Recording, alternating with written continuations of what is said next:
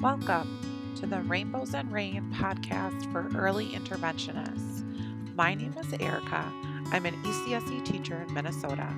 I created Rainbows and Rain as a way to connect with other providers in the field trying to grow in their own practice as we all put best practice and research to work in real life on real visits.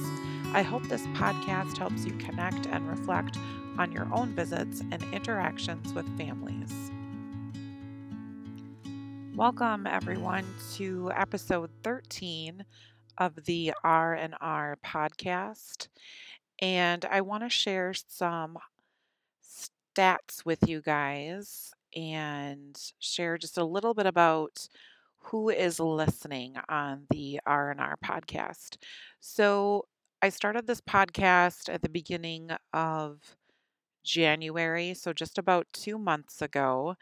And currently the podcast has been downloaded over 500 times. We're close to 600.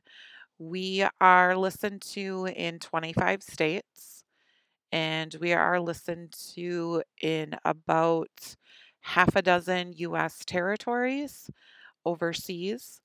So I say everyone because I feel like in early intervention, um, we're on the road and we're driving from visit to visit, from home to home, daycare to daycare. And it's nice to have a voice in the car and it's nice to kind of connect with someone. So that's how I imagine my podcast reaching you is through your car or on your phone or on your computer or laptop, wherever you are, just trying to kind of connect and hear from somebody else who's going through the same things you guys are going through every day and visit to visit. So I just wanted to give an update about that. And thank you guys for listening so much. I have gotten some feedback through email, which I love. I think that's great. If anyone has any feedback for the podcast, if anyone has a story they would like to share, whether it's rainy, stormy, sunny, lots of rainbows, whatever it is, please share it with me and I'd be happy to try and incorporate it into the podcast. I do plan on having co hosts at some point in time. It's just getting that organized and getting people together to do that and the time and things like that. Since this typically happens, or this does happen outside my duty day. So, again, welcome to episode 13 of Rainbows and Rain. I thought I'd talk about some visits I had last week where I found myself in a position of doing a lot of problem solving. And what visit doesn't involve some sort of problem solving with a caregiver or with a family or whatever it is? So, after reflecting on these visits I had last week, where parents were coming to me with a situation or a problem they needed help with, they needed help solving, I kind of did a deep dive into my coaching and resources folder and to relook at how I was helping these families problem solve. So I have this handout and I'll link it in the episode description. And it's facilitating a problem solving approach for families, and it has 4 steps in it. And if I kind of reflect back, I think some of the steps kind of get lost or forgotten about, or we get off to a good start with problem solving and generating ideas and brainstorming, but then we kind of uh, don't really kind of tie it together at the end. So I wanted to reflect back on what I was doing with these families and take a look at how I was helping them facilitate problem solving. I had a visit with a mom and a little boy. He's 22 months old. Mom is stays at home for the most part, and she lives in a home where multiple other families live together. So not an extended family situation, but just multiple people rent and live in this home. So the living room area is a shared area. The kitchen area is a shared area amongst people in the home. So, and this is also her first child and her only child. So, first time mom. And the problem we talked about was she said that he's just getting into everything. As most kiddos his age are, he's 22 months old. He has some language delays and other things going on, uh, but what 22-month-old isn't getting into stuff? So if you can kind of think about, that's the problem she's kind of dealing with. So her problem is he's getting into stuff. She says no. She tries to distract him. She tries to discipline him a little bit, but it just keeps getting to be a problem. He's knocking decorations down and things off end tables, and the kitchen is an especially problem area, as you can imagine, as any typical child is getting into cupboards and drawers and wanting to play and get into things. So, taking a look at this, facilitating a problem solving approach with families, step one is define the problem. So, what is the problem? Who is affected? How are they affected? What is the impact? Can you ignore this problem? What happens if you're going to ignore it? What happens if you address it? And kind of just all that information gathering. So, what I was doing with this mom and talking with her was figuring out how much of a problem this really is. And for her, it was a big problem. And we were in the living room when she was discussing this. And I had noticed some changes to the living room already. And I kind of acknowledged those, like, oh, is that why you moved the furniture this way? And is that why you took this thing away? And she said yes. And I had to talk to her a little bit about uh, child development and how he's coming to an age where kids are exploring and they are getting into things, and it's difficult for them to understand safety and even know sometimes. So, child proofing. So, that was something that was new to her. Remember, she's a first time mom and this is her first. And she lives in a home with multiple other people, multiple other families. And I think I know her son is the youngest, and there's not many children living in this home, if any. He might be the only one. So the problem was affecting the common areas of the home.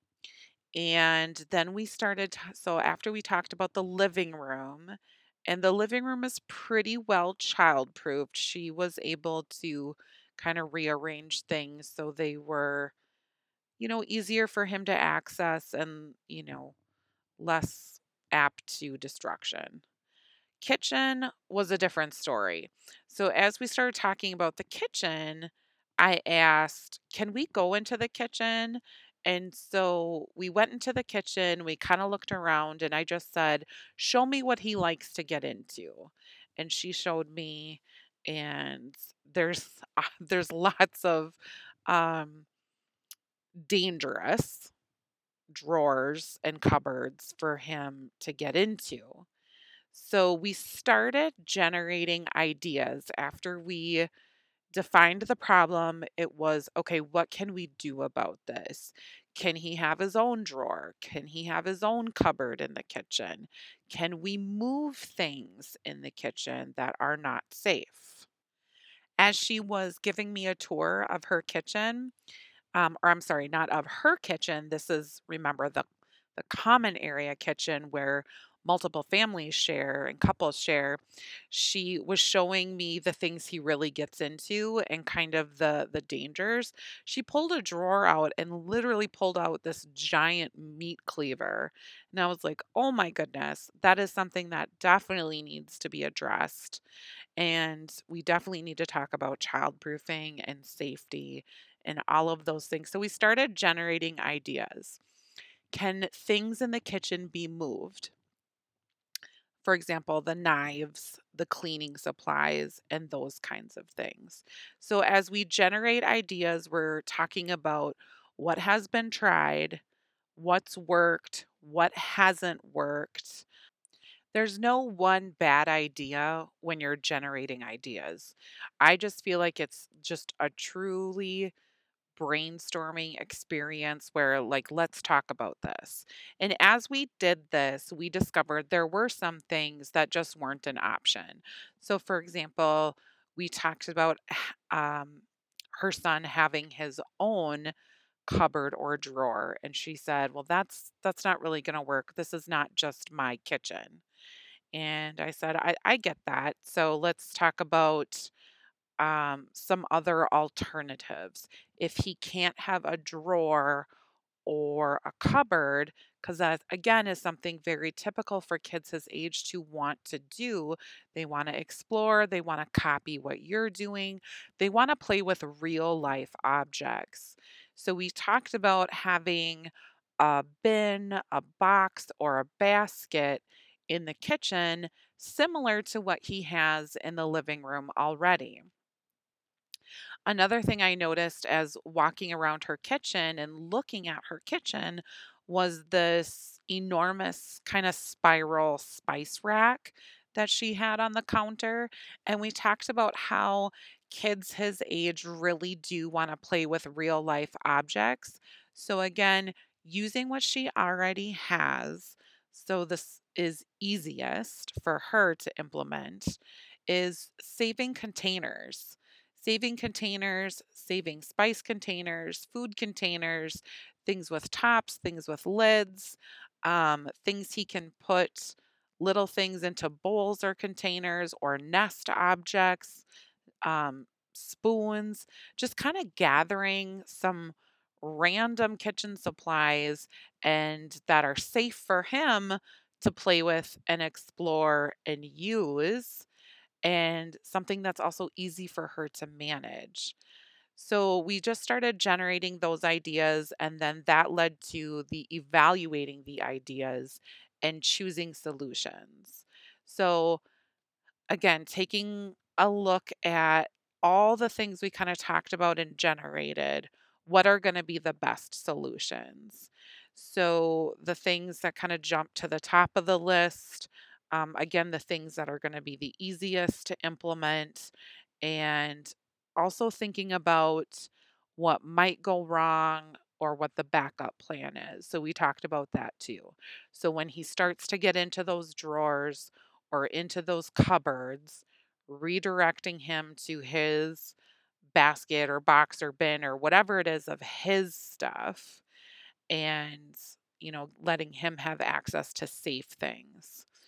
So we talked about that. And then we also talked about who this problem affects. So even though it really affects her and her son, rearranging the kitchen and childproofing the kitchen is something that affects everybody in the home. So I asked her when we were talking about childproofing if that was something that the entire house would be on board with, and if she felt comfortable talking to the people in her home about, we really need to move this meat cleaver, or we talked about kind of the most dangerous things in the kitchen, like knives and cleaning supplies. Spoons and silverware aren't so much of a problem, and other things like that. But we really just kind of defined like these are the most important things that need to get moved. So far, we've gone through 3 steps to this 4-step approach. We've defined the problem with information. We've generated ideas and reflected on those ideas. We've evaluated the ideas and chosen a solution. And now we're going to develop a plan to implement the solution. So, step 4, developing and implementing the plan, the decision. So the decision was that she's going to talk to the people in her house, She's going to figure out where she can keep those knives and cleaning supplies. She's going to gather some safe materials and safe objects, safe kitchen objects for him to play with and figure out how she's going to store them and where she can access them so it's easier for him too. And I also asked her if it was okay that I bring some to her too. So at my house, I do a lot of that already. Like I'll save spice containers and random food containers and things like that. So when I get to kind of this situation, I can share with families like, hey, I have some of those already. If you're okay, I can bring them and you can have some to get you started. And that's what I asked mom if she was okay with that. So that is going to be my job this week is to bring those containers and objects that I have that that might keep his interest in the kitchen instead of kind of getting into things he shouldn't be getting into. I've just noticed this my years being in early intervention, especially with first time moms or first time parents, that when they get to this age where you need to childproof, it's like you really start to realize how much a child changes your life and how much you have to adapt and sometimes change because little ones, they don't always respond to no, they don't have that safety awareness piece. And sometimes it requires a lot of childproofing. I have twins, they're 8 years old, and my life like lived around childproofing and we almost couldn't go to someone's home if it wasn't childproof because I had two kids that were just all over the place and that was just a part of our life for that short period of time. I had another visit similar to that visit last week that I just reflected on, but this was a busy mom and she has four kids. She has a newborn. She has twins that are about 16 months old. And then she has a 4 year old with cerebral palsy. So, her 4 year old with cerebral palsy, who, had some significant physical impairments. She now has twins that are 16-ish months old and they are getting into everything, very similar to my little boy I just talked about. And the the boy the boy twin, she's got boy girl twins, he is climbing. So she's having to again rearrange furniture so he's not climbing to get to the TV and he's climbing onto chairs and climbing onto the table and he's just a really busy guy. And again, that age is a really busy age. They just figured out how to walk and move their body and he's on the go and it's just really a strength for his. So we had to kind of problem solve some different activities for the twins to do. And because they're again at that age where they're not infants, but they're not quite toddlers. It's a really weird age in development. But again, it's that age where they're exploring and they're just interested in so many things. So we talked about what can you use that you have access to and that would be really easy to set up. So we kind of took almost like an inventory of what she had access to. Do you have access to a tunnel? Yes. Do you have access to like bins or boxes? Things that he could safely climb. So, and we also kind of went online and started thinking about maybe a little slide or a little climber that they could put in their living room. They don't have that right now, but it was something that she was thinking about. So then just kind of hopping on our phones and I Googled some images of things that I was thinking about and then showed them to her, and she seemed really interested. But again, she doesn't have those right now. So, what can she use right now? So, we got on the topic of since he really is into moving and climbing, we just started talking about what are some things he could safely climb. And we got into the subject of boxes and bins and baskets. And she said, I have tons of diaper boxes. She's got 3 kids in diapers and one in pull ups. So she's like, I have boxes and boxes of diapers. I'm like, what if we set them up so he could climb on top of those boxes or push those boxes or, whatever it is with those boxes. She's like, yeah, I could set up a little obstacle course. And I said, that would be maybe a great idea. Throw your tunnel out, throw a couple diaper boxes out or a laundry basket out, and let's see what they do with those things. So if they want to climb and get in and out of stuff, what can we use? What do we have?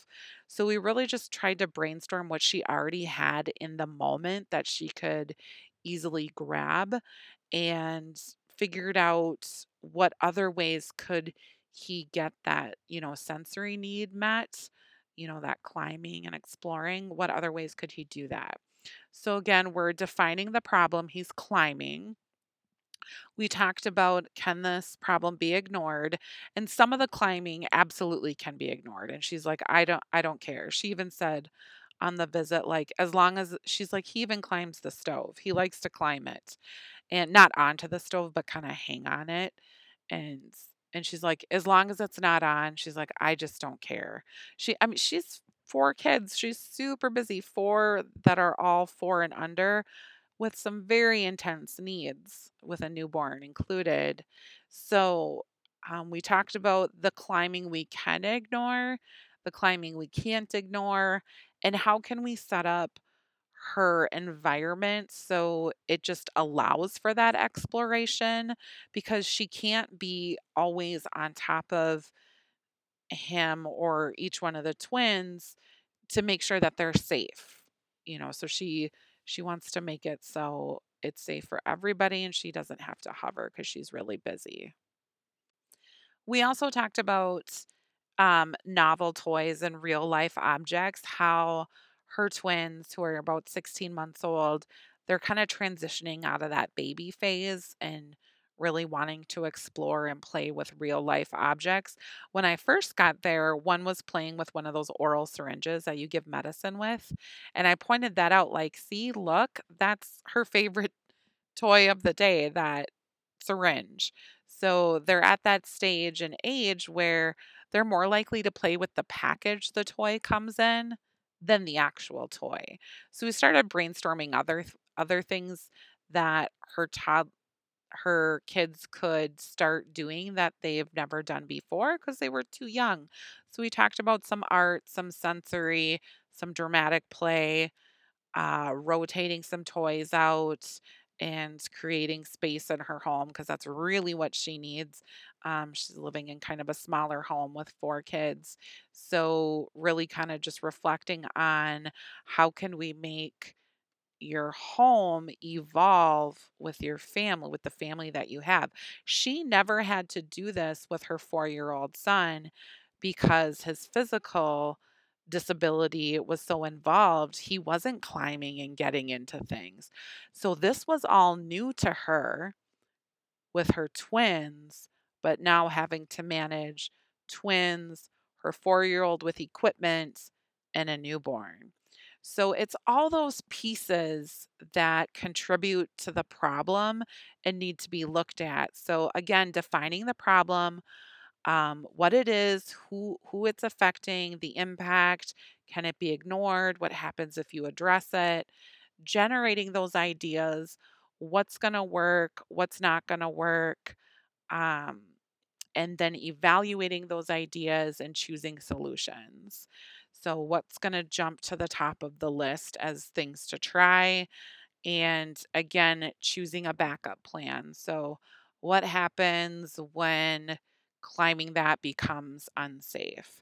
And now that I think back to that visit, the one of the twins, he kept wanting to climb into the bassinet, and it happened several times where I had to kind of take him off the bassinet while mom was busy with another kid.